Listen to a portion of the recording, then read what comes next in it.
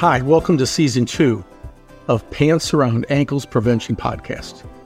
I'm Greg Hain, and in this season, we're going to focus on a specific area, transitions. Maybe you're getting ready to retire and not really sure what you're going to do. Maybe you're in the workforce, don't want to retire, but you're not happy with your job. You want to be doing something different, but you don't know what that is. Maybe you are going through a divorce. Maybe you've lost a spouse. Maybe you're getting ready to graduate from college and don't really know what you want to do. All of these things and more are transitions. And the nature of transitions is such that we're often walking into them with our pants around our ankles. So what we're going to do in this season is give you some tools that you can use, some ideas that you can use to help keep those pants firmly buckled around your waist. Let's see what I've come up with for today.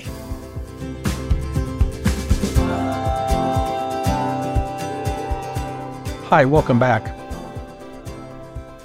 This is episode 2 of season 2, where we're talking about the transitions that you may be going through. And let me be clear, there's a lot of people that go through transitions.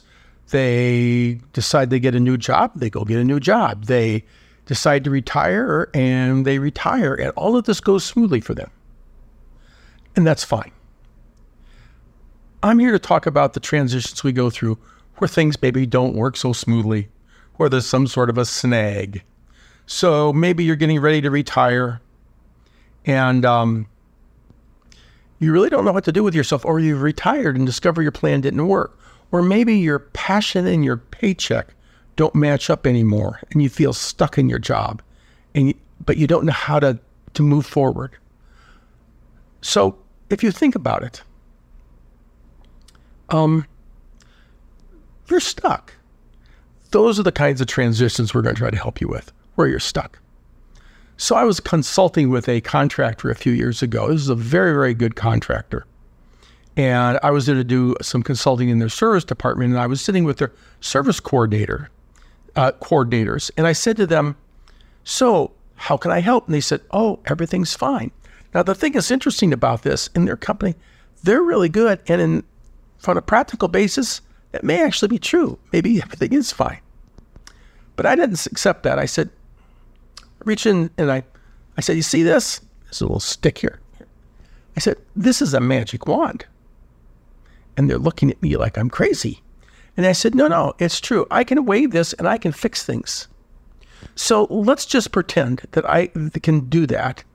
What one thing around here isn't the way you really like it to be? And they go, oh, and then they had something. And we proceeded to get it fixed. That made them feel good. All right. So here's the thing. I suppose you're wondering if I've got a magic wand for you today. And the answer is no, I don't. This is a stick. It's not a magic wand. But you do have a secret weapon that I want to share with you. I don't know everyone that might be watching this podcast or listening to it, but I have seen the names of people who have made comments or so forth, or sent me emails in regard to this. And I know, so there's people that I know that have been listening to this, and they're like me. Most of them are what I would call left brain thinkers. Now, so that I could be precise, I went on to ChatGPT and got some definitions that I'll share with you. And what I want to share with you about left brain thinking is that the left hemisphere is often associated with logical reasoning, analytical thinking, problem solving, objective reality, and practicality. And those characteristics have served most of us very, very well, except that we've got to this point where in this transition, we've hit a snag. And another way of talking about this is to say that the left brain, that thing that got us to where we are, it's not helping us anymore. So the secret weapon, it's the right brain. Right brain thinking. And again, quoting from my ChatGPT question, the right hemisphere is often linked to creativity, imagination, and artistic abilities. It tends to be more holistic, seeing the big picture rather than the individual details, and it is also the home of intuitive thinking. And of course, intuition is the highest form of intelligence.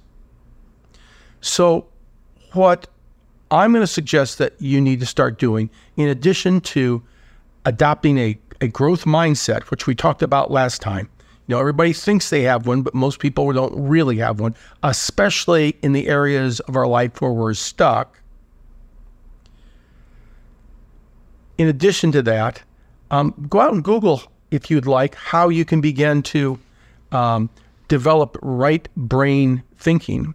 But we've got some tools that we're going to be sharing with you in the next few episodes that can help you do that.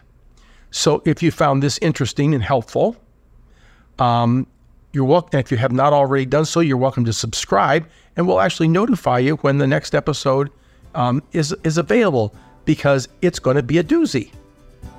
Hope to see you there.